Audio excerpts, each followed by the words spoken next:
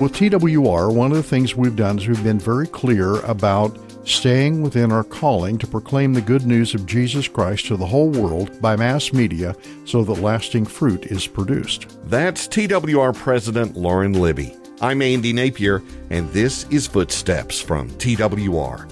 Since 1954, TWR has been using radio and other forms of mass media to share the gospel around the world. And Lauren, we're not straying from that calling, are we? You know, it seems to me that God responds to those who respond to His calling.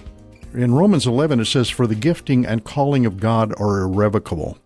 Now, I think that's for individuals as well as organizations. And ministries like TWR just don't happen. God brings them into existence over a period of time. And it's also because of faithfulness to that calling that God provides the resources, i.e. the people and the money, to be able to execute that calling. And that's why it is very important that we stay with our calling rather than having organizational creep.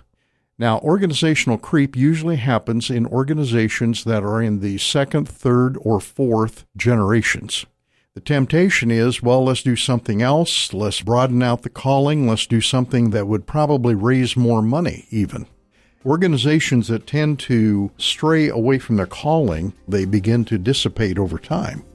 And so with TWR, one of the things we've done is we've been very clear about staying within our calling to proclaim the good news of Jesus Christ to the whole world by mass media so that lasting fruit is produced.